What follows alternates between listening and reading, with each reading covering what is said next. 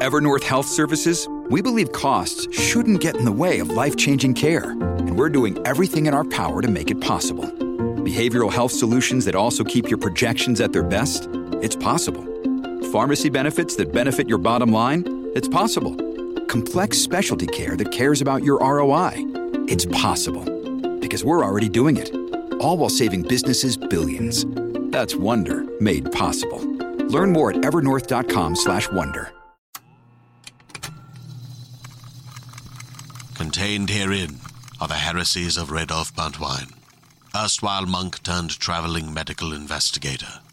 Join me as I study the secrets of the divine plagues and uncover the blasphemous truth that ours is not a loving God, and we are not its favored children. The heresies of Radolf Buntwine, wherever podcasts are available.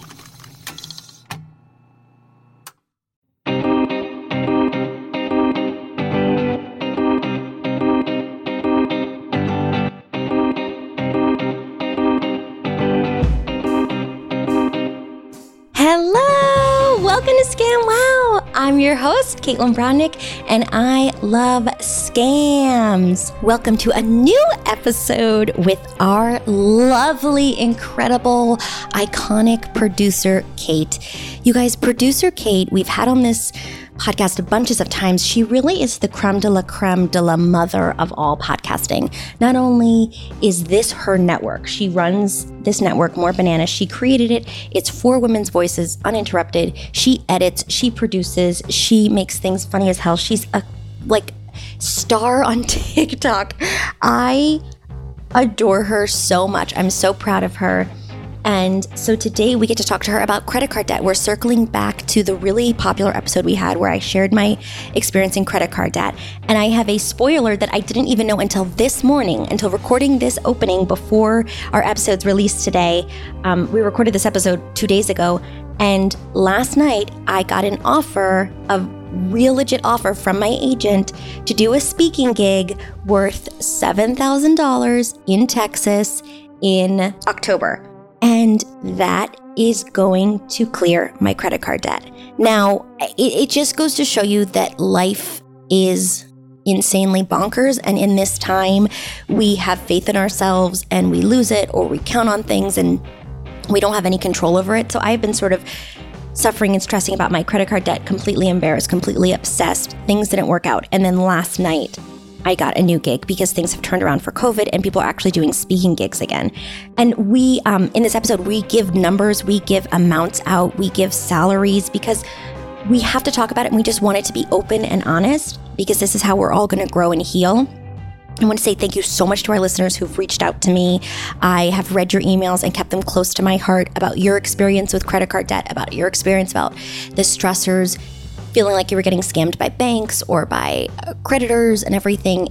It's such a community of people that we're all actually really shy and embarrassed to talk about because it's so shamed upon. So shamed upon? So looked down in shame.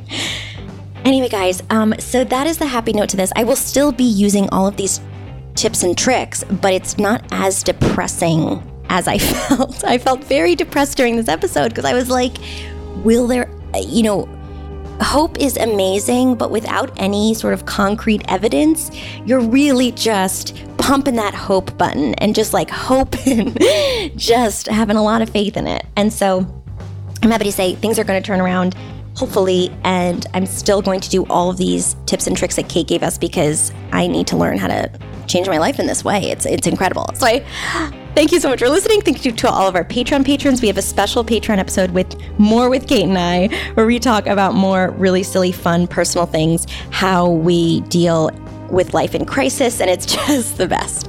I love you all. Enjoy.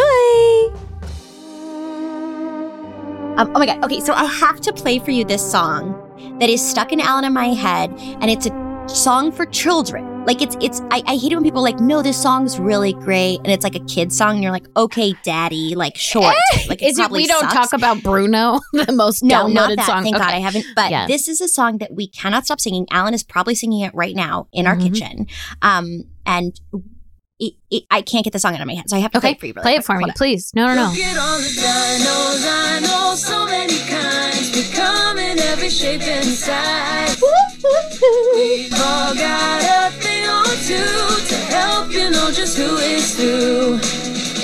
see short arms and a great big head. You be looking at a T-Rex.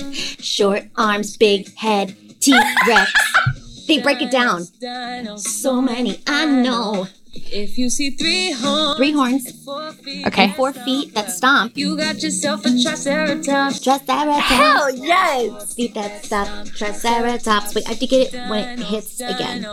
Must be our Stegosaurus. Okay, they go through all the. Tail, spiky plates, and This is like Stegosaurus. doesn't matter. Get to that chorus. Is it coming? Look at all the dinos, I know so many kinds. They come in every shape and size. We all got a thing or two to help you know just who is the coolest of the coolest. Help you know just who is who. Okay.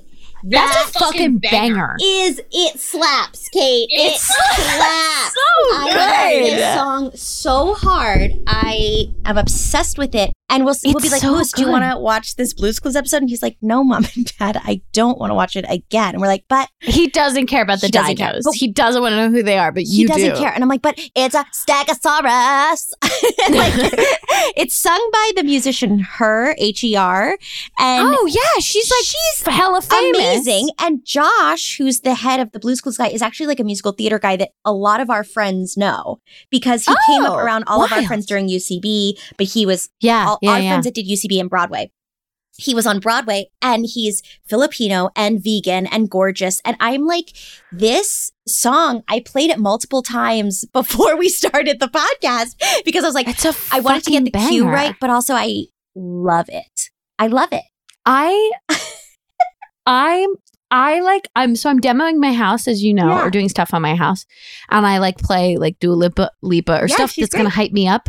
And this is my new hype song. This is a 100%. fucking hype song.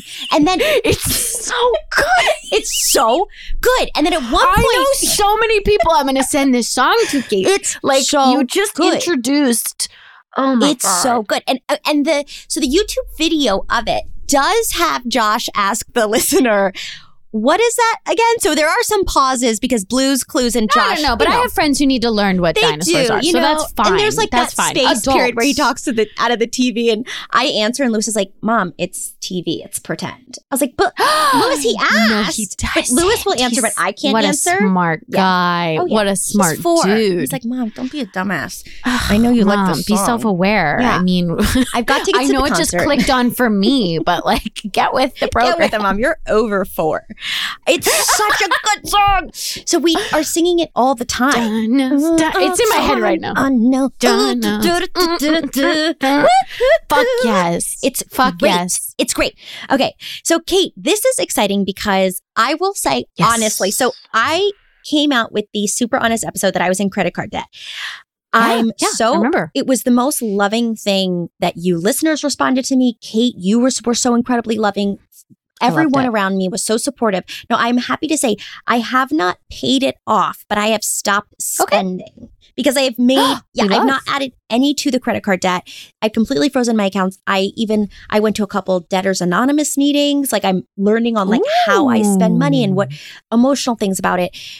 But I don't, at this point, I haven't reconciled and like cleared it up, but I just stopped all of my extended accounts and got super honest about what debts I had. And I either finished I completed all the outstanding debts of like medical bills and sort of other sort of bills floating in the air. And now I just have my credit card debt, which is exactly at $6,000. And it's giving me fucking interest every month, which is killing me. But I haven't spent anymore. So now you're here to give us all the extras of the next step. Yes, the next step. And I'm going to talk real numbers. I love numbers. Gonna just give all of the dirty details of how much money I make. No one does it anymore. Why? I don't know why people don't do numbers anymore. Are you following that one woman on TikTok who's like your BFF, your millionaire BFF? Your rich I BFF. love her. Yes, I love her. I follow her. We should get and her I've started on. talking more and more about, okay. I mean, I'm TikTok famous, so I'll reach out to her. Should. Yeah.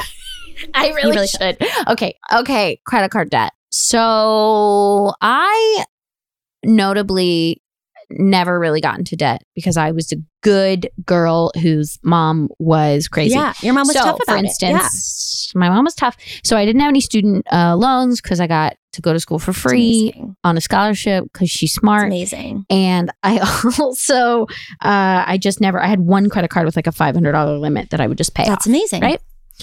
So fast forward to 2015, I get married to this young man, Jack, who we all know as the Cutco Prince. The Cutco King is crushing. The Cutco King. Anyway, he had a very different experience with credit card debt, which we will get to now. So he and I got married, and I never really worried about the financials. Okay. Because he made a lot of money. I was working in restaurants, so I made like anywhere between like 40 and 60 a year, because that's what working in a restaurant is, depending on where you are in New York. And so when I met him, I was very much like a ramen noodle house. Of course. And he was like, we're going to brunch all the time.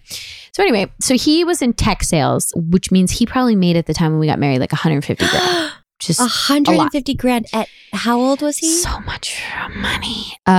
We got married when he was like 32, 33. Wow. Yeah. So the age I am now, let me tell you, I'm not making 150 grand. Those are doctor numbers. Those are beautiful numbers. That's middle class, baby. Now, it's not necessarily middle class in New York, as you know, but you're fine. But you're fine. You have nothing to worry about. Fine. So we got married, and then we got married in May, and the next month he got fired from his job. Oh. And he was like, NBD, I'll get another job. I've gotten fired before. And in the meantime, let's use our credit card, which was his credit card that I got signed on to as like a signature holder.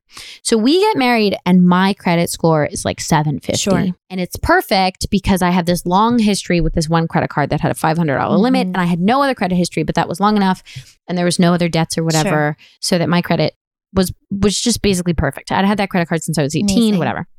I don't know what his credit was. Again, we didn't talk about financials. You should always talk about financials with your partner, even if you're not married. It's so uncomfortable, but you have to talk about it. It is uncomfortable. And it wasn't because I felt like he was hiding it or anything. He just like, you know, we both had experiences with our parents fighting about money. It's so typical that we were like, we're not going to be like that. We're not going to fight about money, right? We're going to be fine.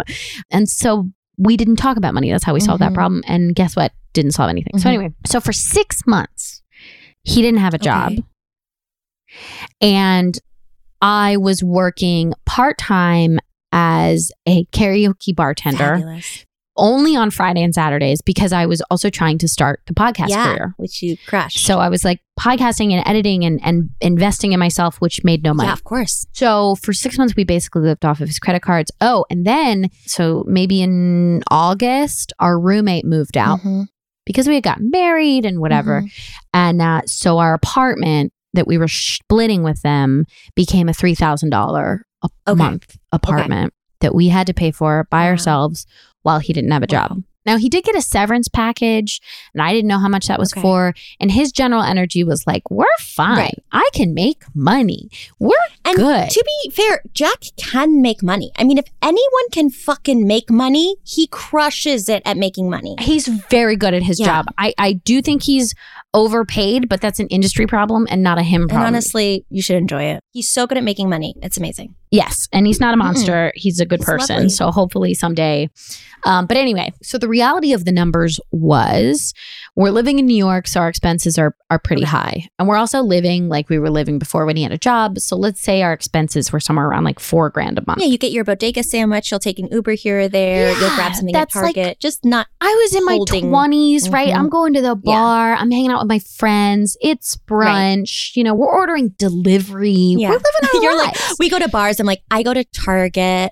Like, you know, to I live down the street from Target. Girl, I went to the Target all the time. I would go there when I was like feeling stressed out. Target and Barnes & Noble are my safe places. Go smell some candles. It's the only place I'll poop in public is great. Barnes & Noble. So you gotta great go. bathrooms. Anyway, not in the, aisles. I go to the bathrooms. I don't poop.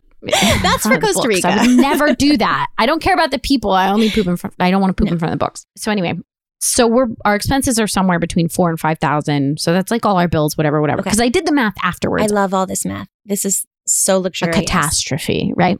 And then our rent was $3,000. So you're talking about, so for 6 months, you're talking about us just continuing to go further and further into the hole, right? So at least like $7,000 or $8,000 A month, exactly. And I am making money, but I'm making what, $2,000 a month because I'm working as a waitress. And I'm spending that money because it's my money. I don't know that the rent isn't being paid and whatever. So anyway, so we get to the end of the year and we're now at Christmas and Jack is like, oh, our credit cards are maxed out. And he's in the middle of getting a new job.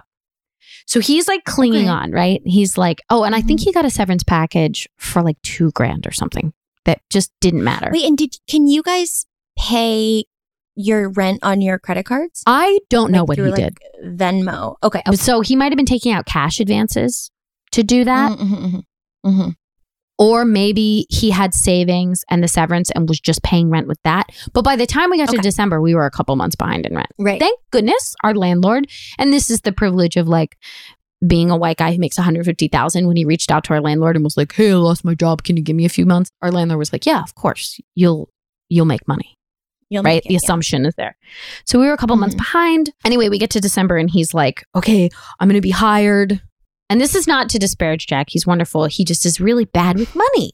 Like we all can be. I relate. Yeah. So he's like, okay, I just have to hang on a little bit longer because I'm going to get this first paycheck from my new job. I'm really excited about my new job. But like in the meantime, our credit cards are maxed out. Okay. And like, can you maybe get a credit card? And I was like, yeah, I think so. Like I only have this one for $500. Oh, sure. So I go and try and get a credit card. No dice. Really? Because I was signed onto his credit cards. Now that is impacting my score. So does Jack know he can't get a credit card because he's I assume so. He knows he can't. I assume so. Yeah. I didn't ask him at the time. I was like, whatever. You know, and I married him when I was 25, you know. I was an idiot. No, I was old. I was 27, whatever. I'm still an idiot. Anyway, so I go to get a credit card and then I'm like trying to get a personal loan and I'm like, what's going on? I have great credit. Yeah. Like, you know, and I'm putting down that Jack makes $150K and it's like, nope, you get nothing. And I'm just like, okay, cool. So I finally sit him down and I figure out that we are now like $35,000 in debt. Okay. On just our credit cards. And we're a couple months behind in rent. And both of our credits have gone down to like 480. Okay. Because, and this is just kind of a warning, if you get put on someone else's credit card, even as like an authorized user, like you didn't apply for it, whatever, they just like, you know, like your husband has a Citibank card and it's like, hey, can you give my wife a card in her name? That's attached to your credit, whether you like it or not. Okay. You know? Okay. So suddenly my credit goes from, you know, this girl who has a $500 credit limit and a really good credit history and is making $60K a year, maybe in a good year, tax-wise, is now $30,000, like half of her income in debt. Yeah, because it's not, it doesn't split either. It's not like the credit agencies are like, oh, well, 15 is hers and 15 is his. So it says you both are that much in debt. So my credit now is worse than his, arguably, because he had a longer history of a higher credit limit. So I'm like, this is not sustainable. I freak out. We maybe fight about this for like 2 years. Like it doesn't get solved. It's hard. And then we're paying off, and we had like 3 credit cards. And so we're paying them every month. He finally gets a job. I get a budget together and I am just like the most resourceful because previous to meeting him, I had been kind of living on a tight budget. And and I'm like, and we're going to do this and no more drinking. And I start figuring out what we're spending. And I'm like, we're spending $1,200 a month at bars. Are you fucking kidding me? Like we're going to buy whiskey and bring it home in a plastic bottle, not a glass. Yeah. No, you're fine. So I'm doing all these things that we're finally like kind of keeping pace. And this is the lesson to be learned, is that credit cards are set up for you to fail. Like no matter how hard you try, not 100% of the time, there's a way to game the system, but you have to know the game and you have to keep on top of the game. Yeah, it's a lot of work. Yeah, it is a domino system. It's like a part-time job. Exactly. It is hard. It's like trying to open up a drop shipping thing or like trying to sell your underwear online. Like it's harder than it looks. There's no such thing as easy money, right? Yes. So credit cards are like that. To keep up with them is fucking tough. So anyway, he's making $150. I go back to work full time. I'm making $40. Our credit card bill is probably $1,200 to $1,400 a month. Our rent is now $3,000. Our expenses are now a little bit lower, but that's hard to live on. Because in New York, yeah. New York taxes are incredibly high. Like he may be making $150,000, but each paycheck is like $2,100 Okay, right. for every 2 weeks. So it's like disappearing so fast. So fast. So I was like, this is unsustainable. So here's the part where we get to advice. And Okay, great. before we get directly to the advice, the shame, right? Like, let's just talk about how yes. shameful it is, particularly for him to be like, I am capable of making so much money and I still fucked us over.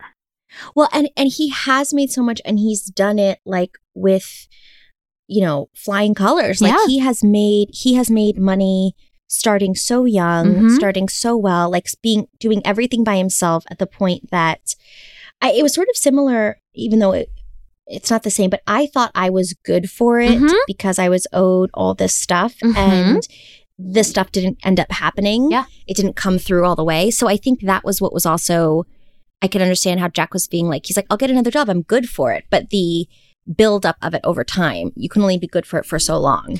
Yes. And so we'll talk about the credit card agency really quick before I talk about getting Mhm. out of it.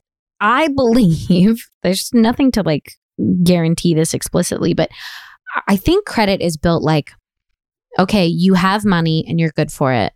So we're going to give you a line of credit for more than you currently have. Uh-huh.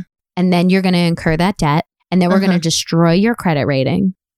And then you're going to either have to pay that debt off over time or go bankrupt or negotiate or whatever. And if we don't get all of that debt back, that's fine. We can write it off. And also, if it's like bigger loans, we have insurance to cover it anyway. So if you think that not paying your credit cards means that they're not getting your money, or if you think like, oh, I'm going to go bankrupt and they're not going to get my debt, they're getting it. Yeah, they're getting it. Sure bet they're getting it. So that's why this system is fucked at the beginning when you're like, oh, I have really good credit. I can take out a loan and I can pay it off later. It's like they're making a system that you're not going to pay it off and they're going to get it anyway. As long as so the longer it takes to pay off, the harder and harder it'll be to pay Oh off. my God. Yes. I mean, and there are different, the part of that is just like, don't live above your means and, be smart about how you use the credit card because the interest is really what fucks you. Like for instance, we had these 3 credit cards with all this money on it. We're making $1,400 payments every month. You would think you're doing the quick math in your head, right? Like, okay, $1,400, $35,000. This will be paid off in 30 months, 40 months, which is, 4 years. The calculator on like the credit card website said like 50 years because you're paying interest first.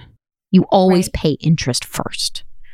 So we were basically throwing money into the ether and paying off like $100 of that debt, Right. That's why every time I pay down my credit card, it's just gone right back. It just keeps the interest just changes it. So I'll be okay, like $150 or something. So minimum payments are not designed to pay off your debt. Minimum payments are designed to keep you in debt for as long as they can while making consistent money off you. Okay, because the minimum payment I thought was like just to not get myself in trouble. No, the minimum payment is basically like a maintenance fee for them. Like we will hold on to this debt. Like we're not going to claim it in insurance. We're not going to write it off. And it's also an asset. Like they could sell it on the open market. Like they often credit card debt will be traded between different debtors. They'll make money off it regardless. So like we maxed out. And then our credit card company, which I think was Citibank, sold it to somebody who kept calling us and calling us and calling us. So let's say they sold it for like 60% of its value. The extra 40% they claim is a loss and they get back. Jesus Christ. Right. And now you're getting harassed by Redditors. They didn't lose any money. And if we hadn't have like stopped paying our bills, we would just keep paying them a certain amount to hold on to that money that they technically didn't lose. So you're like almost paying rent for them to be mad at you. Yeah, for that money. Now, I mean, technically you did spend that money, right? You spent it on Target, you spent it on whatever. Yeah. But like, you should be able to pay for the thing that you spent at Target. Like, hey, credit card company, here's $50 for the thing I bought at Target 2 months ago. But you're not. You're paying them rent so that you still owe them money for that Target thing, basically. So anyway. Okay. So basic advice there is if you can, pay over your minimum payment. Because anything over your minimum payment will go towards your principal and will help you with your debt. We were past that. We couldn't do that. It was impossible for us to do that. So what we did was consolidated our credit. So this is one of the options you can do. Or consolidated our debt. And it's a really good thing. It is backed, not necessarily backed by the government, but it's regulated. So there was the Obama Credit Card Act of 2009. which basically said if you're a credit card consolidation agency, you have to follow all these guidelines. And they're strict enough that Is it still in effect? Yes, Do you know? yes, very much so. And if you want to find a good one, there is something called the American Fair Credit Council, which you just do a quick Google, and they have a list of like really good credit card consolidation agencies. I used one called consolidatedcreditsolutions.org. Okay. And so what does that mean? Yes, so What it's do a they do? simple setup. So we called them and we were like, help. Right? Please. Hi, how can I help me? Help I'm me. drowning. And it was a fairly easy step process, but essentially what they did was it was this very nice, helpful lady, because that's always who comes in to save the day. And she was like, okay, what's your debt situation? And I was like, okay, we have 3 credit cards. Across 3 credit cards, we have $35,000. And she's like, great, let me do some quick calculations. She took our social security numbers, whatever. And she goes, okay, right now, all this credit you have across these 3 companies is set at like 24%. That's like normal. That's like a normal credit card interest. That's insane. That's a fourth, right? You're being charged a fourth. Yeah. Yeah. And they're like, it's 24%. What we will do is and I don't think they buy it, but they almost take like legal ownership of it. They're like, we will take legal ownership of these 3 pieces of debt and make it one debt that's accountable to us.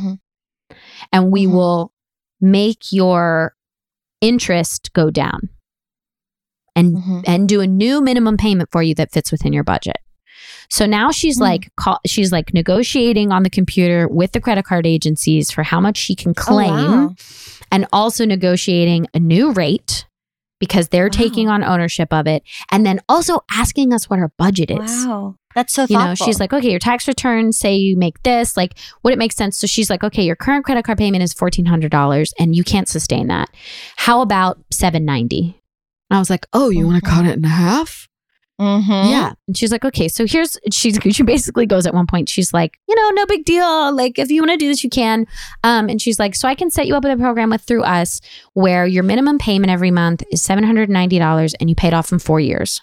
If you keep your credit cards as it is now, your minimum payment will stay at $1,400 and you'll pay it off in about 30 years. And so Jack and I were like, well, obviously, door number we're 1. We're going to drink whatever Kool-Aid you're making. Yeah, let's go, girl. So, but the stipulations of it are kind of strict. So for those 4 years, and it's almost like going bankrupt, except it's not as hard to do. And the other thing is she was like, you can put 2 cards on and you can keep 1 open if you think you can pay that off, or you can put all 3 on, like whatever you need to do. So you have one agreement with them. And they're like, what debt do you want us to? Basically, I think it's like a legal affidavit that they are accountable for it. So my suggestion to you, like with your credit card debt, is to take out a new credit card and consolidate the debt you already have. So go to a company like that, ladies. Yes, but make sure you take out a credit card first. If you want to have one. We didn't want to have one because we obviously had bad habits. Yeah, I don't have great habits. So, but sometimes having one is good, which I'll get to later.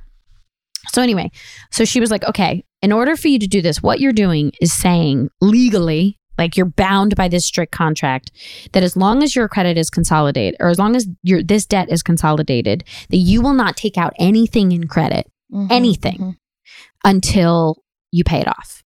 So we're talking personal loans, student loans, credit cards, business credit cards, a mortgage, anything. You can't do anything until that's fully paid off. So you can't borrow money. They're saying we're willing to hold this accountable, and we're gonna, like, through government, we're gonna basically garnish your bank account every month at the amount that's agreed upon.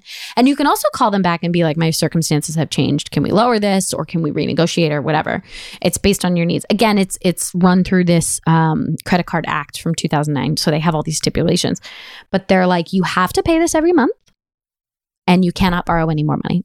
And then once it's paid off, you're free. Good luck. Yeah. We'll see you in a couple of years when it happens again.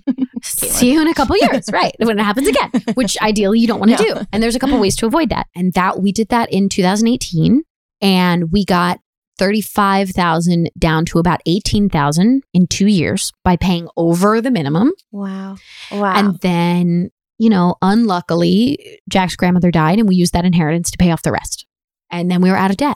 Now, granted, we had no assets, and we had no credit cards, and we were renters and whatever. Wow. But to go from all of that debt to no debt is, 1, wonderful, but 2, it makes your credit go up. So we were able to repair our credit, which I can talk about how to do that later. But it was like, I mean, the relief of like somebody legally is stepping in for me and saying like, how much can you afford? And also I'm holding you accountable for not being further and further into debt. And it was tough. I mean, some months it was like, you know, we had no safety net. Yeah. Because it was like, okay, rent's paid, credit card's paid. What are we going to eat this week? You know, because we're down to the last little bit of our paycheck. And what that did was like, we had to move out of our apartment. And we had to stop doing a lot of things that were, you know, no CrossFit for us, no fancy middle class things that we had been enjoying, which was for the best. And, you know, I'm incredibly happy we did it. So that is one way you can go. Awesome. Awesome, Kate. Which I suggest because it doesn't seriously affect you like bankruptcy does. Bankruptcy is a big step. So you can claim bankruptcy. Yeah, what does that do? And so that's something, and there's two different kinds of bankruptcy. Like one is good and one is bad. And I don't know which. John Oliver did a whole series on it if you want to look that up. But either way, it's a big deal because you're committing to 7 years of like a credit freeze. Oh, okay. So no matter what your debt is, you're committing 7 years. I can't do anything with my credit. My credit's shit. I'm in bankruptcy. And it does kind of like almost go on your record. Like people have claimed it affects getting jobs. It does like in the future, when you're past the 7 years and you want to like apply for a mortgage, it's like, oh, we saw that you were bankrupt, you know? Yeah. So that's a big deal, but it is an option if you're like desperate.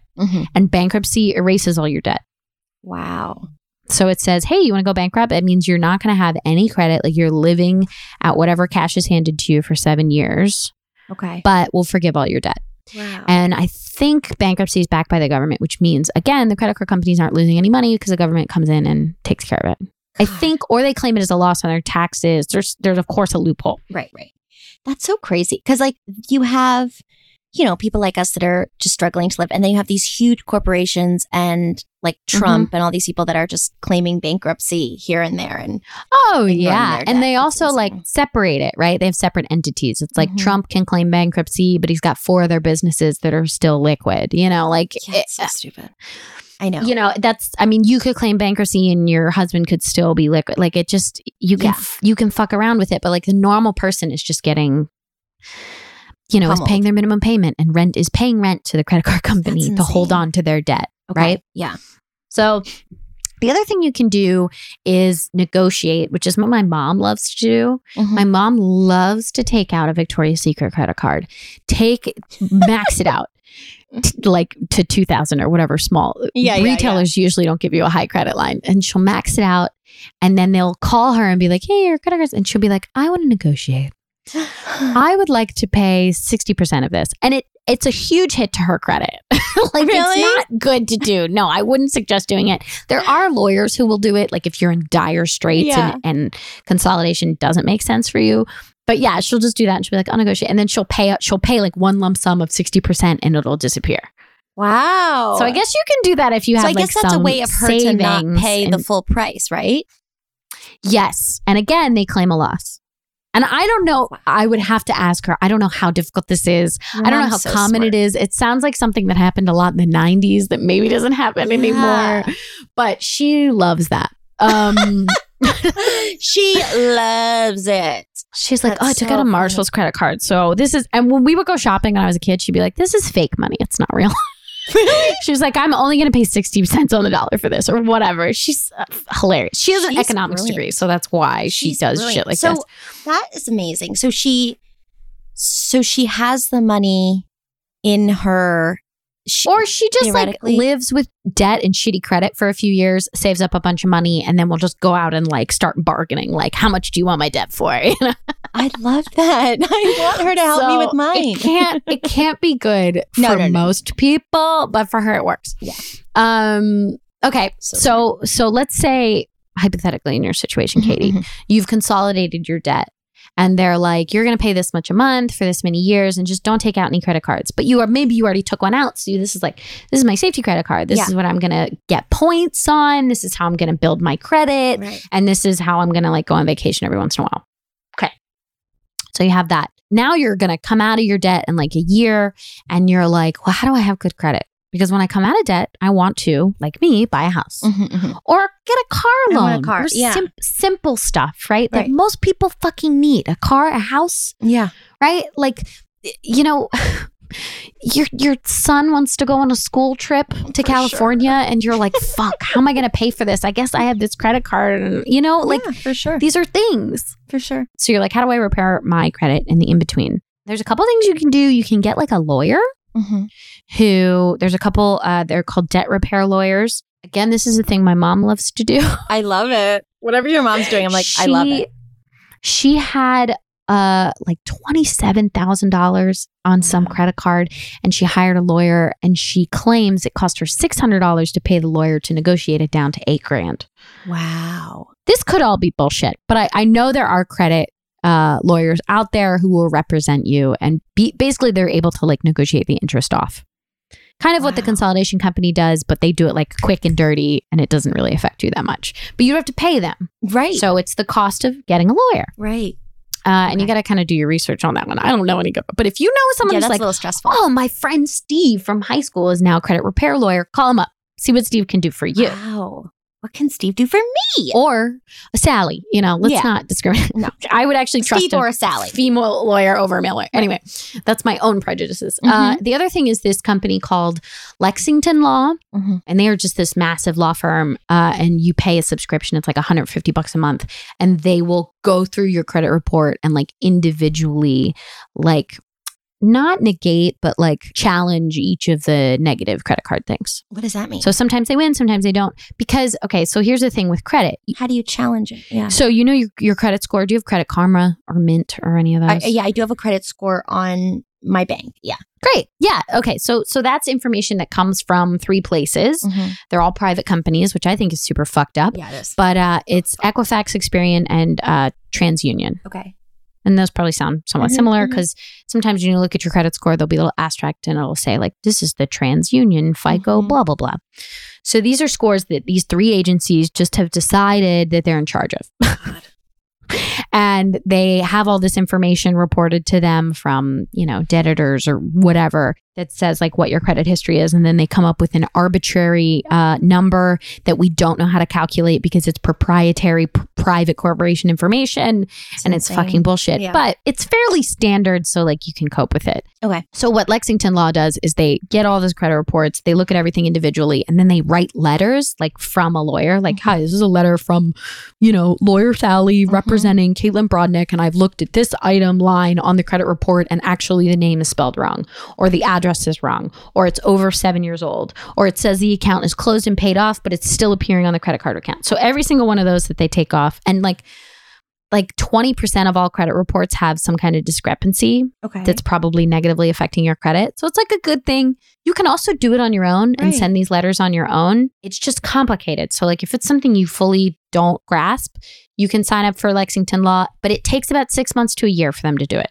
Okay. So you're putting in an investment. Again, this is like paying for the credit repair lawyer. You're putting in an investment. So with your credit report, though, can you get a statement of all of the... Absolutely. You legally have to get one. So if you request one, I think you can request one every couple months. It used to be once a year. Where do you request it? There's one place called freecreditscorecard.com. That one's run by Discover Card, but it's backed by the government. And it's basically like you're allowed to get one every couple months. You're allowed to get a free credit report.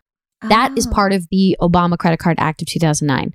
It's all these like legislation on transparency.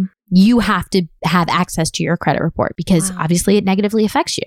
So think about it, until 2009, we couldn't look at it, or it was hard to get. So for example, if something on the credit report is incorrect, you can basically take that off.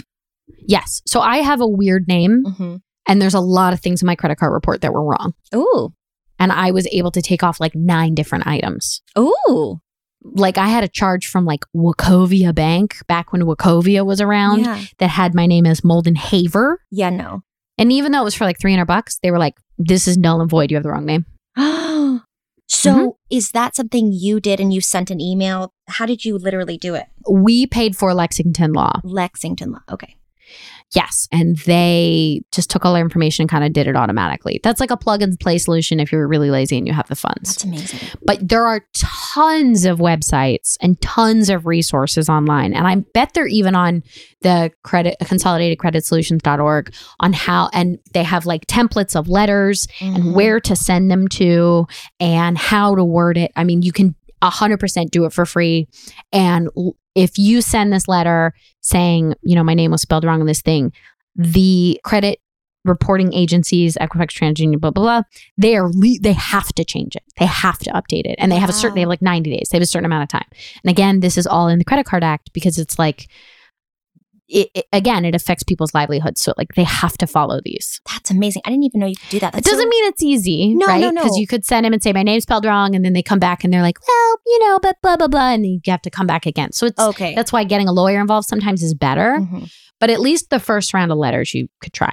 Wow, that's amazing. Because, there are so many scammy, shitty loopholes that all of these companies have become experts at. And the fact that we have one or two options available to us, I don't think anybody knows. I didn't know about that. That was even an option. One of the biggest things to come off my credit report that was hurting it by like 60 points or something was that I had a membership at Planet Fitness. And it's impossible to cancel. No way. Yes. And I called them and they were like, yeah, it's canceled. And then it wasn't canceled. And then I went down in person and they were like, oh, you have to like send a letter to headquarters, blah, blah, blah. It was like there was a whole lawsuit a couple years ago against not Planet Fitness, but Blink Fitness on how they're like exploiting people by not enabling them to cancel these memberships. Yes. And then when I changed my debit card and I wasn't paying them, they basically sold off my membership to this company called Aldous and Aldous, which is a debt collecting company. And they started just chasing me down. And then that appeared on my credit report. So I have this credit report that's like, $420 or whatever a couple years membership is. Because Planet Fitness is what, $15 a month? Yeah. But it adds up when you ignore it and you're trying to leave. Yeah. And it's like Aldous and Aldous negative, like 400 open, whatever. And so Lexington Law basically wrote a letter that was like, this is for a gym membership that was not used and client tried to cancel. Please cite this class action lawsuit where the people won in the appeals court or whatever. And then that got taken off and my credit score. And that's something that's like so exploitive and it happens to so many people. My God. Is that this, huge franchise gym membership makes it hard to cancel. And then all of a sudden it's on your credit report and all of a sudden you can't buy a house. It's bullshit. God, that's incredible. Because that's so funny. So Kate, when we first started talking about this, you're like, the whole system is a scam. And so these are so many like just little tiny ways. Because what I'm also hearing, and I knew this in the back of my mind, but like how many hundreds of companies are a part of every single part of this process. Yes, absolutely. And there are companies founded specifically on abusing this system to get money out of people. Right. And also then to save people. Like the magazine subscription companies. Do you ever have people come to your door, they want to sell you magazine subscriptions? Yes. Okay, so that's a company that basically just gets access to your bank account and is impossible to cancel. And then if you don't pay it, they send you to a debt. They sell that debt. Wow. Yeah. That someone came up to me and I was literally like, I told them I was like, I'm in $6,000 credit card debt and I was gardening with my son. And I was like, right now we're just like, and he goes, ma'am, I'm so sorry. And walked away. Well, it probably happened to him too. Like the people who come to your door to sell magazine subscriptions are just trying their very best. Right. He's trying his best too. But I'm just going to be honest. Like I am very honest right now. You seem like a very nice person. I know you're saying it's going to help you out if I sign up for this thing, but you see me playing in the garden with my son. And we're just like, we got these plants on sale because we're really scraping by. Yeah. And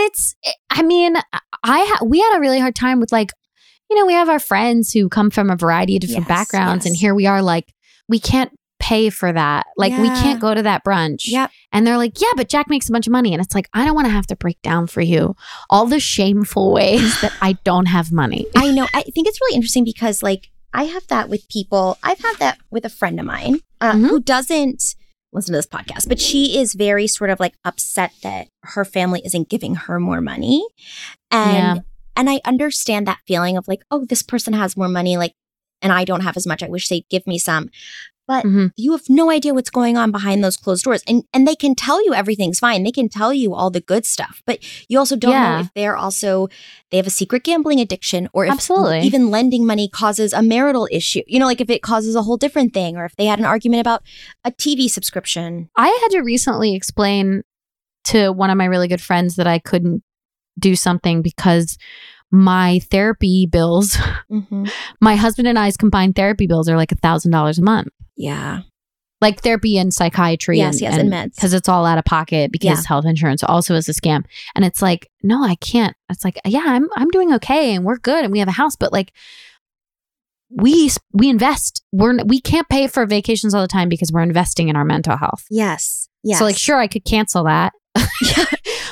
But you'd like to not, so that you don't. And a lot of people break up on the can't vacation. afford mental health care. Yeah. And so like, yes, that's a benefit, but like, I don't want to have to explain to you why I can't do something fun. I know. Because I'm making that choice because now I feel like shit. It's hard to also like we all have, and it's perfectly fine. We all have what we think is valuable to us in different ways. Exactly. And we shouldn't be denied it. No. Yeah. And so like we adjust and we manage things depending on what's valuable to us. And I feel like that can be times where people get like tense, or people get frustrated where they're like, well, I value brunch. Why aren't you valuing brunch? Like, why aren't we going out to brunch together? And it's that's the other, and this might be exclusively a New York thing, but I don't think so. But the amount of money I spent on just social pressure, just meeting the needs of others. Yes. Which is something 2020 luckily took away from us that I'm very happy about. And I won't be going to any weddings. Don't invite me. I love it. Well, it's a lot. Like for birthday parties, like people gave my son gifts for his birthday because our birthday party was canceled. But I'm like, oh my gosh, now I have to give their kids now birthday. I have to go. But I want to, like I deeply want to, but I also know that I didn't realize a birthday was coming up, and I've already spent the money I'd allotted for like a special Lightning McQueen car for my son. And I was like, I got him that Lightning McQueen car. I was like saving and budgeting. And that's why we should be talking more about what we make and what debt we're in and what our bills are. Because I think like they're just numbers. They're just numbers. And I also think it's not, there was the feeling that, and maybe this was because generations before like stayed at the same job for 40 years and then got that retirement check and stayed. But the numbers change often, at least in our generation and the younger generation. Like people are changing jobs. People are adding certain assets and this and that. And people are getting smarter with money that like, I don't think if you say how much money you make or how much you're in debt this year, it's going to be your calling card forever. I think a lot of people are worried that if they say that they have a certain amount of money, it's, sealed, and everyone's going to think of them as somebody who will never make more than $2,500 a month or whatever it is. Yeah. And you don't know what's going on. Like my mom had colon cancer recently. So it was like, I had to go down there and like, buy her groceries for that month. And so you don't know what's going on in someone's life. Like even if they're making a bunch of money, now they've bought a plane ticket twice in the same month and they're paying for their family. And like my mom's fine, by the way. Yes. she came out of it great. But I'm just saying, like, you don't know what the fuck's going on. Yeah. No, I know. So I think now if you have a friend who's like, oh my God, I just can't believe anything you're about to say. I'm like, I don't talk to that girl anymore. Oh my God. I wish they made these Birkin bags better. Like if someone's doing that, like fuck up. No. Yeah, no. No. But yeah, you never know what's going on. And I think people should 100% talk more about this. And there are ways out of it and that are actually really easy, like calling this nice lady at Consolidated Credit Solutions and being like, here's how much money I make. I'm so sorry. Yeah. And her basically fixing it within an hour. Yeah. But the reason I don't have you didn't have access to that is because you didn't talk about it. Right. Because you thought you could manage it, because you thought the credit card companies were on your side because they wanted to get paid. They don't. They're in a better position if they don't. You should know that that medical debt and student loans, you cannot go bankrupt on. You can't go, what do you mean go bankrupt on? Like you can't declare bankruptcy? When you go bankrupt, all of your debt is forgiven, right? If you declare bankruptcy and you have medical loans or student loans, you still have them. Oh. And they're often impossible to negotiate down. Well, I talked to Sloan Kettering and they're like, you could be a part of our financial aid something. Medical loans, they can be a little bit better because they have all these things, but student loans, often you can't negotiate So down. I basically had to, because I'm BRCA1, I've talked about this a bunch of times, I have a higher risk of breast and ovarian cancer. I had to get an ultrasound, like a regular scan for my ovaries and see, like, is anything happening?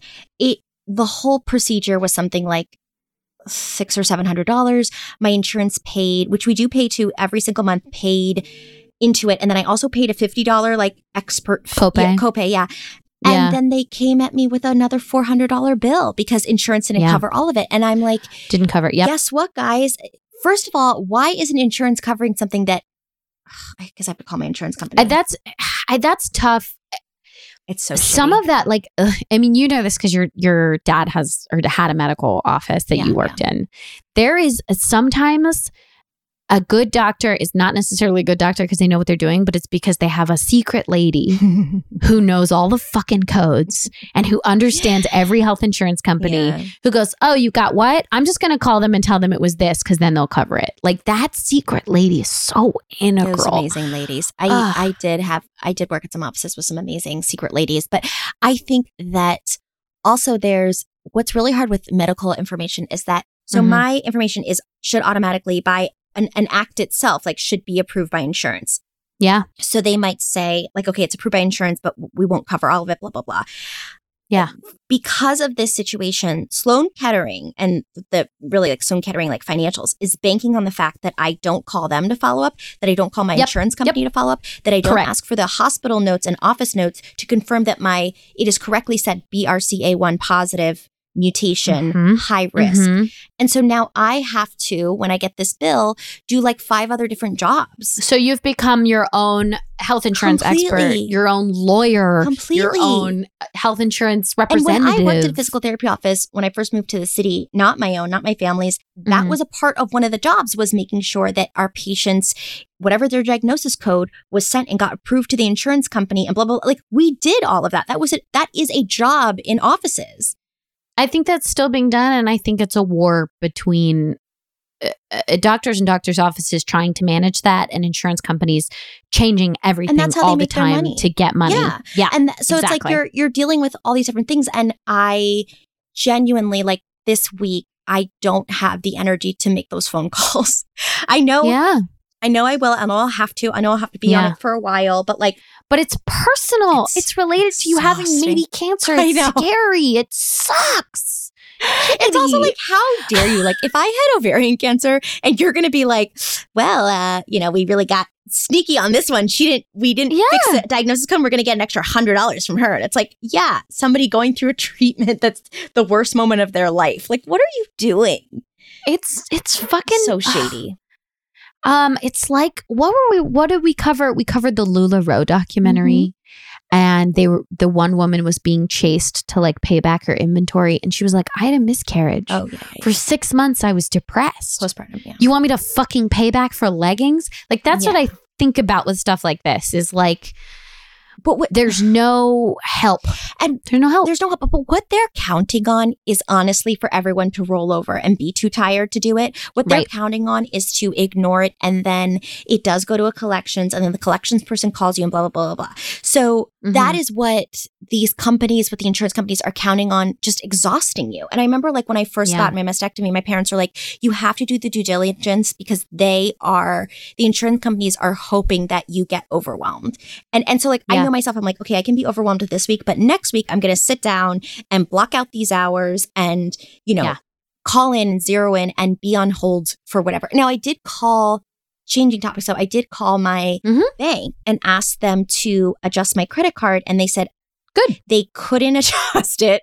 They could. I was like, can I get another credit card with a lower balance? I mean, with a lower interest rate. And they said yes. And they're like, but I couldn't transfer balance to that credit card in the same bank. They were like, basically like, we can't do anything for you. So sorry. Yes. And I think that's why these credit like consolidation relief programs exist. And so that's your bank saying to you, like, we don't do that. No, we don't. Because we won't make any money. We don't. So we only deal with that with the government or someone else who's going to take. Right. Or the little lawyer. But so I definitely am working on that. But that took me like so much energy to get up the strength to call the bank and like sit on hold. Also, who's gonna know all this shit? You know what I don't mean? know. Like people have day jobs. Like, what do I expect? You know someone who's going to with- know it? Your mom, who's actually My the mom. smartest one, who's getting that 60 on the dollar. She's insane. She's manic. That's the only reason she knows these But that's things is because she brilliant. doesn't sleep. But she's the one who Yes, wins. Like, yes. I need your mom to True. be my lawyer. Yes, she is one of the smartest people I know and also one of the craziest. Well, yeah. So, if that's you, if you hear that and you're like, that's me, you follow through on all these Just things and I follow believe you. through. But if you're like a normal person who wakes up on a Sunday and goes, I'm not doing these fucking dishes, I'm tired. Yes. Yeah, that's maybe not for you, the path you need to It's pursue. hard. I mean, I wake up with a lot of stamina. I have two things. I either wake up, have my coffee, take my medication, and I'm good to go. Mhm. And then I hit a wall at like afternoon and I become incredibly exhausted. And then in the middle I'm of the the night, same. I have all these ideas that I'm going to do tomorrow. And then I wake up and do it. all I'm over. fully the same. Yeah, no, I'm the same. My beautiful husband who is terrible with money. By the way, I'm in charge of all of the That's money. wonderful. Like every dollar that gets spent runs through me. And so we have a lot of therapy sessions where I don't guilt him about money. But also, like, I don't know, I just was good with it. Yeah. And sure, did I spend $300 on wallpaper yesterday? Of course I did. But I'm sure it's beautiful. I can't wait to see it. I mix, it's just for a closet. Listen, we all need our things. Well, I was going to say too that like the solution with Alan and I, the way we've worked it out in our relationship is that I have said, like, do not give me any of the like combined bank account cards. Don't give me any of the combined credit cards. Don't give me any of the debit cards, any of our savings. I have forgotten and ignored. I haven't even set up how to get money from our savings, our joint savings, our like family savings to my account. Like I have cut myself off so Yeah. strongly and kept my Good. credit and my debit card separate. I don't Yeah. want anything to do with it. And also like if there is money that I would need to take from savings, I ask for like small amounts, like $20 at a time. Like I'll put $20 from the account. I'll ask him to transfer it. And it has to be something that sometimes it's embarrassing to like have to ask in general, just to have to ask someone else to put money in your account. It feels very immature, but I've set up this kind of like stilted, uncomfortable moment because it keeps me then from just transferring $300 into my account quickly because it's emotional. So I was going to say while you were saying that, if I can offer some advice, I think the biggest thing that got us into the debt we were in is that Jack didn't want to ask for help. Yeah. And until we started asking for help from everybody, right? Like from fucking agencies, from our credit card directly, from banks, from our friends to like not, to like, hey, can you cover our brunch or come over and eat? Yeah. You know, the minute we started talking about it and talking to each other about it and asking, like what you're doing is you're asking Alan not for permission, but for help. Yeah. And I'm also asking like to slow down my emotional response to money. You're giving him, he's your partner. You're giving him some emotional burden. That's what he does. He needs to bear that. That's his fucking job. He bears all kinds of burden. I mean, this guy is shoulders of steel. No, but it's like life partner. Yes, you know, yes. They're there for that. He does completely, but I think I've put up so many like checks and balances for myself and so many obstacles so that I can't just sort of freely decide on a whim, we'll pay it back or we won't pay it back. Like I think that was the issue, is that in that emotional moment, I'll be like, I'm good for it. Like, yes, I am a good person. I will make money in the future, but I don't know if I'll make money this month to pay that off. Like, yeah. I think that the mentality though here is that you're still putting it on yourself. I can do that. And I'm putting up this boundary that's keeping me from doing it. And it's like, the system is built to fuck you. I know. So if you're getting fucked over, you're actually doing great because you're doing what you're supposed to be doing. So what I'm saying is if the system is built to fuck you, how would you even come to close to considering you could do it on your own? You have to ask for help. And for some people, that's asking your family. Like there's no shame in that. For some people, it's asking a partner to help you. For some people, it's like, hey, friends, can you help? Like, you're a good person. Ask people for help. That's so sweet. No, I also, though, I'll say what did get me into debt as well is like in the beginning of our relationship, I've always been emotional with money. I have not been good with it. I have been able to make it at times. I've been able to like make a bunch from my book. And then, I use that for the year and then I don't have any other thing coming in. Then it's gone. Like I've been able to make money and spend money, but the thing that I had a very hard time with in the beginning, and it sounds like Jack's really good at this, is that Alan was like, let's make a budget. And I was like, how dare you? You're stifling me. I'm a free woman. Yes. I have my own rights. Don't try to put handcuffs on me. Like, it became so much of like a women's suffragette movement of, he just said, let's do a weekly budget. And I was like, get out of my business. Get out of, if I want to spend $15 on groceries because I feel like making chilaquiles, I don't want to feel judged by it. And he wasn't judging me, but I just decided if he knew how much money I made, even if I was doing well or bad, it felt like I had this watchdog over my shoulder. Yeah. And I felt that I couldn't be myself. Or I was like, I want to buy him a gift for Christmas and I'll pay it off over time, but I don't want him to know. Like, I just felt completely a violation of privacy, which, to be fair, I didn't deserve that much privacy because I wasn't doing it, but I wasn't doing well. No, Katie, it's not something you deserve though. And it's not doing well either. Like you're describing the way Jack felt after the whole consolidation thing. And so I sympathize. It fully sucks.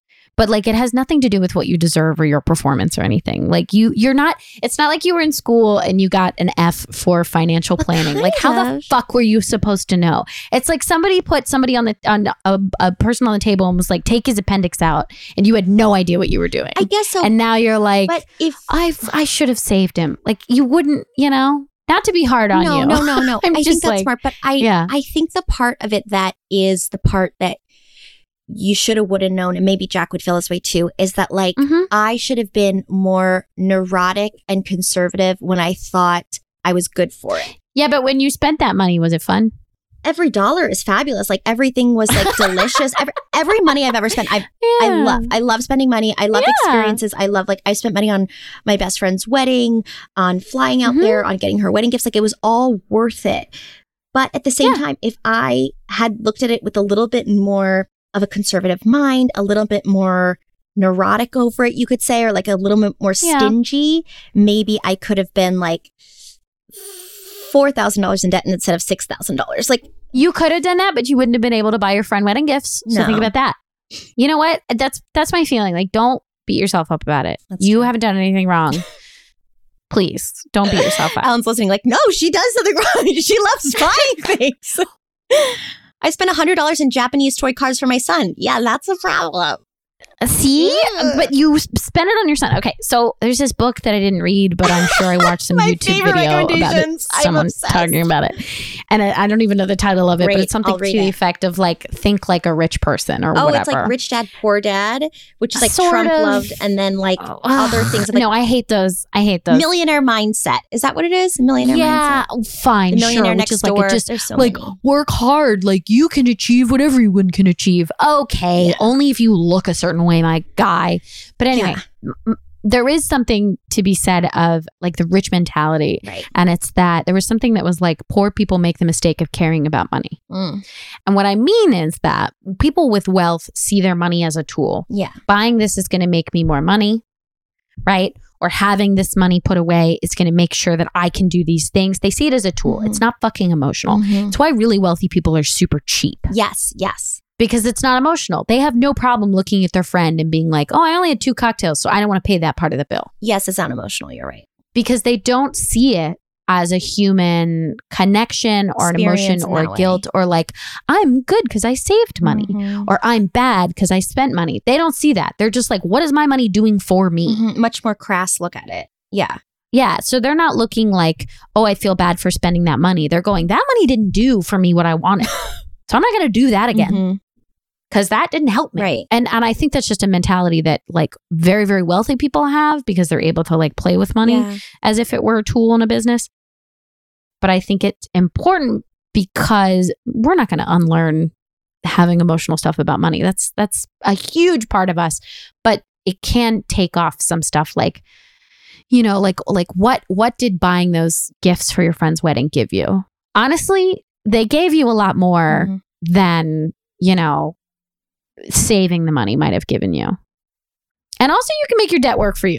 Like, you know. I know. I'm like, wow. Now learning about your mom, I should have gotten her everything from Marshall's. No, I think like yeah, I don't know. It's interesting. So like I grew up with an aunt who was like, I don't want you to stress about money. I never want money to own you, to decide who you are, to decide your value. She was very against that. And so that was fine. But it had me grow up with like no concept of like needing to save. It was sort of like this like princess mentality. And now money completely is having me judge who I am as a person and like my character and what I do. So it's when you have the money, it's very easy to be like, I'm not going to let money define me. But if of course, but when you don't have it, it also is the mentality of, I don't know, it has to be the American mentality. I don't know if it's just a human mentality that like, if you are struggling with money, it's also all your fault. Like it's your fault, but it's not. Right. Think about it. Really, it's not. It's not your fault. You're an incredibly talented, intelligent person who should be making more money than my husband does. But the system is built against you. Yeah. Okay? Yeah. If I had to sit down and line up all the people that I love and say what their salary would be, you would be significantly higher than my husband. Well, and I love him. And he should make a lot of money. But I'm just saying like that, it's not a meritocracy, right? Know. Like you're not... So that's what it does turn into that. It's not your fault. When you don't have enough money, it turns when into you don't. I know. And that's what's crazy. I know. Is that the moment that you as a person are struggling to make ends meet or making one or two stupid decisions, that's when it becomes a moral issue. Now, when you're flying high, it's not moral. And actually, the more you spend when you're rich, the better you are as a person, the more thoughtful you are. And it's just fascinating because... So what we're talking about are like two different things, like this social scam that everyone's putting on each other's shoulders of like hierarchy and good and bad. And then the getting you locked into debt and in financial insecurity that other companies benefit off of. So you're really fucked either way. I mean, first of all, guys, if anyone knows, More Banana Podcast Network should be sold for millions of dollars. Oh, yeah. I mean, if I had to value it, it'd be more than we were. Yeah. I think the flip, so the idea of like a really good rich person spends money on people, like, oh, that was so nice that you got them gifts or whatever. When you become someone who's like, I mean, I'm not this person, but I'm just like having the thought process. If you don't think of money emotionally, then you're in a situation where your friends are like, let's go to brunch. You can easily be like, no, I can't afford it. Yes. And it's not like I'm a bad friend. I'm a bad person. I look like a piece of shit. I don't want to see you. And boom, you've saved money. You're now a conservative. Like you're now you can look back and be like, oh, I actually saved a lot of money and I'm a good person. It doesn't matter either way. You're right. Like you know what I mean? Having less experiences, not attending my friend's wedding, not flying out there to see her, like not trying to create all these memories and moments would have saved me thousands of dollars. But I chose. But at the end of the day, you're going to have a nice phone call with a lady who's going to help you out and you'll pay it off over time. Or you won't and you'll go bankrupt. Like either way, like you had that. I'm calling Sheila, Shelly, Cheryl, whatever her name is. We're going to be best friends. She's invited to I do suggest that as a way to go. That's only my experience. Like, you know, do your research. But it was easier than I thought it would be. I thought it was going to be a caveat and it was great. It's this feeling of that you're going to be sent to the principal's office and they're all going to point their finger at you and they're going to say, what a dummy. Now, I'm already doing that to myself repeatedly and openly on this podcast. I was going to say, your mental principal's office is worse than any physical principal's office you could be sent to. We have the kindest listeners who are like, Caitlin, please don't jump off a balcony. You're fine. You're going to be okay.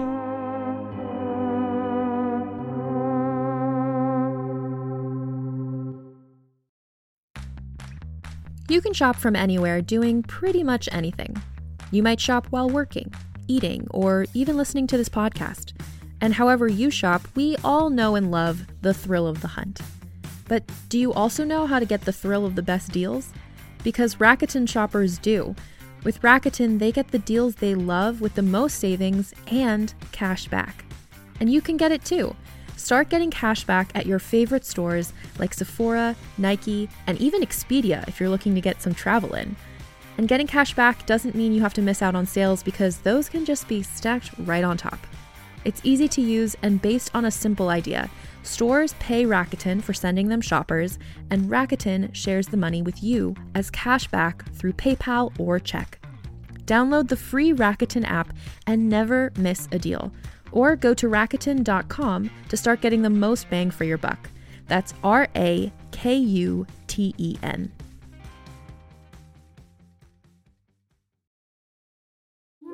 The thing that I fought tooth and nail to bring my son into is Dungeons and Dragons. That is the ultimate solution to parenthood. I'm Alexis Ohanian. In my podcast, Business Dad, I'm hoping to open up the conversation about balancing careers and family. I talked to Rainn Wilson. I wanted to learn more about Rainn's advice to play D&D with your kids. Business Dad is available now, so be sure to listen and subscribe wherever you get your podcasts.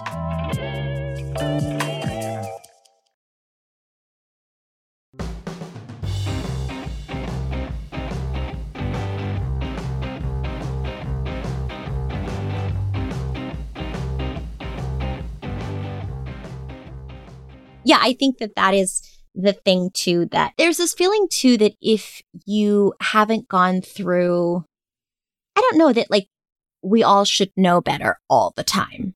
Why? I don't know. It's this. I'm with you. I 100% agree. That is the feeling.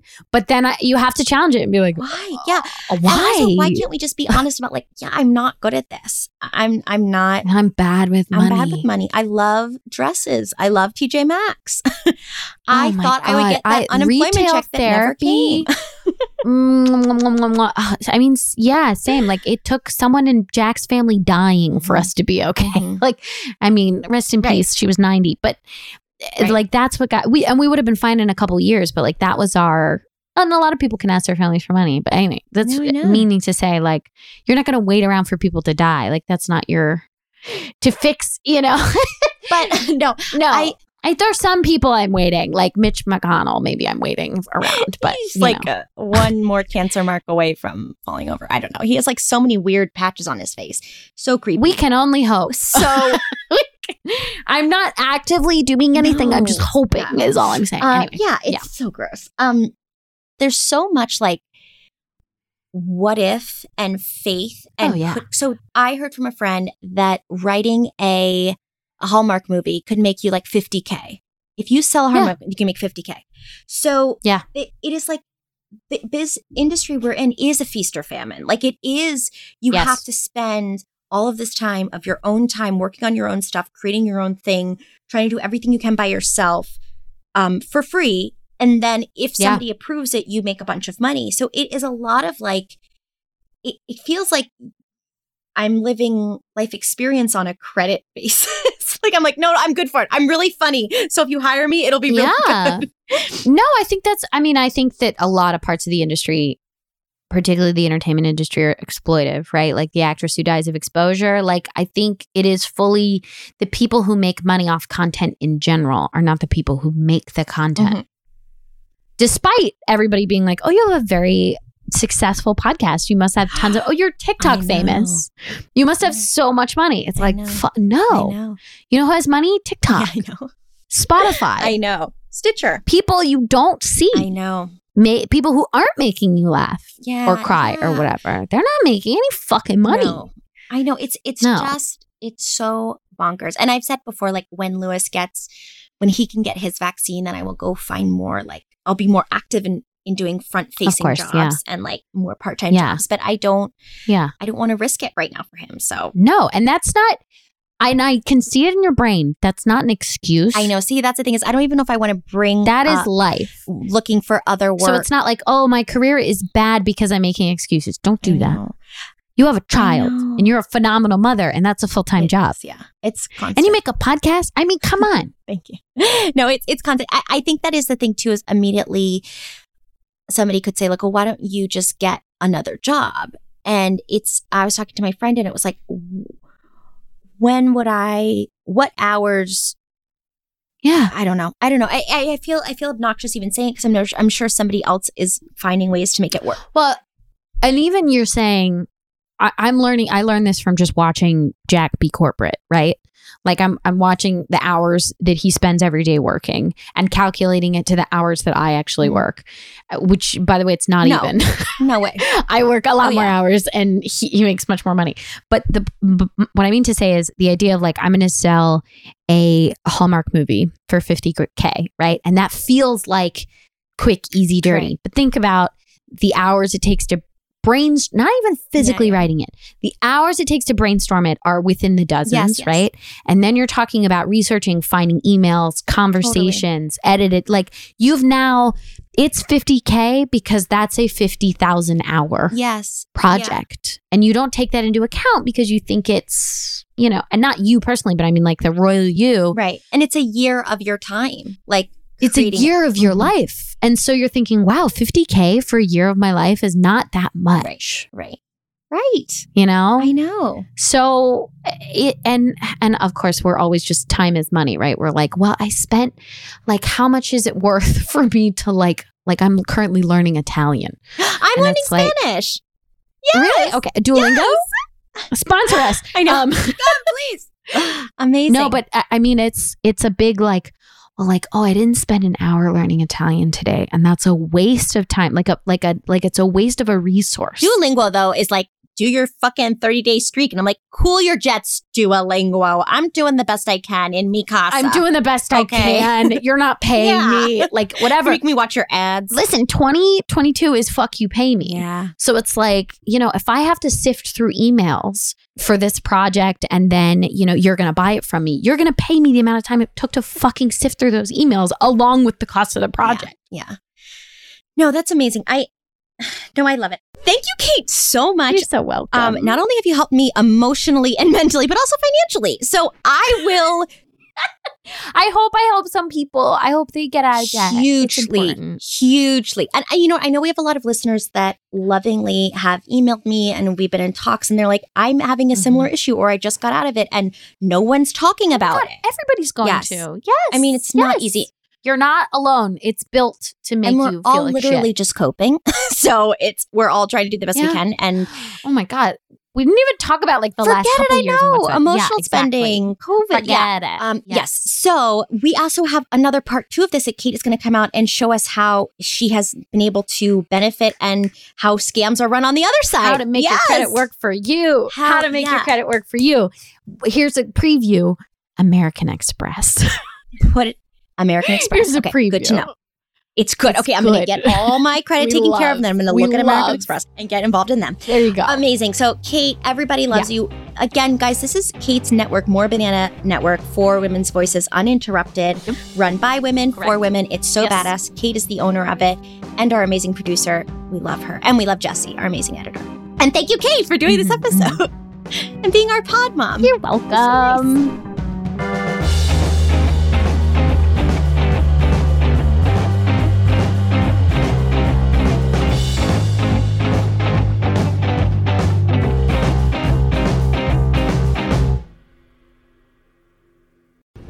Talmor, Sheshin Magachi. Talmor is my home. My family have worked the land for generations. My gran says the island does not belong to us, but we belong to the island. And we must be ready, for a great evil is coming, and death follows with it. Listen and subscribe to the latest season of Undertow, The Harrowing, a Storyglass production presented by Realm, available wherever you get your podcasts. Contained herein are the heresies of Radolf Buntwine, erstwhile monk turned traveling medical investigator. Join me as I uncover the blasphemous truth of a plague-ridden world, that ours is not a loving God, and we are not its favored children. The Heresies of Radolf Buntwine, coming January 2nd, wherever podcasts are available.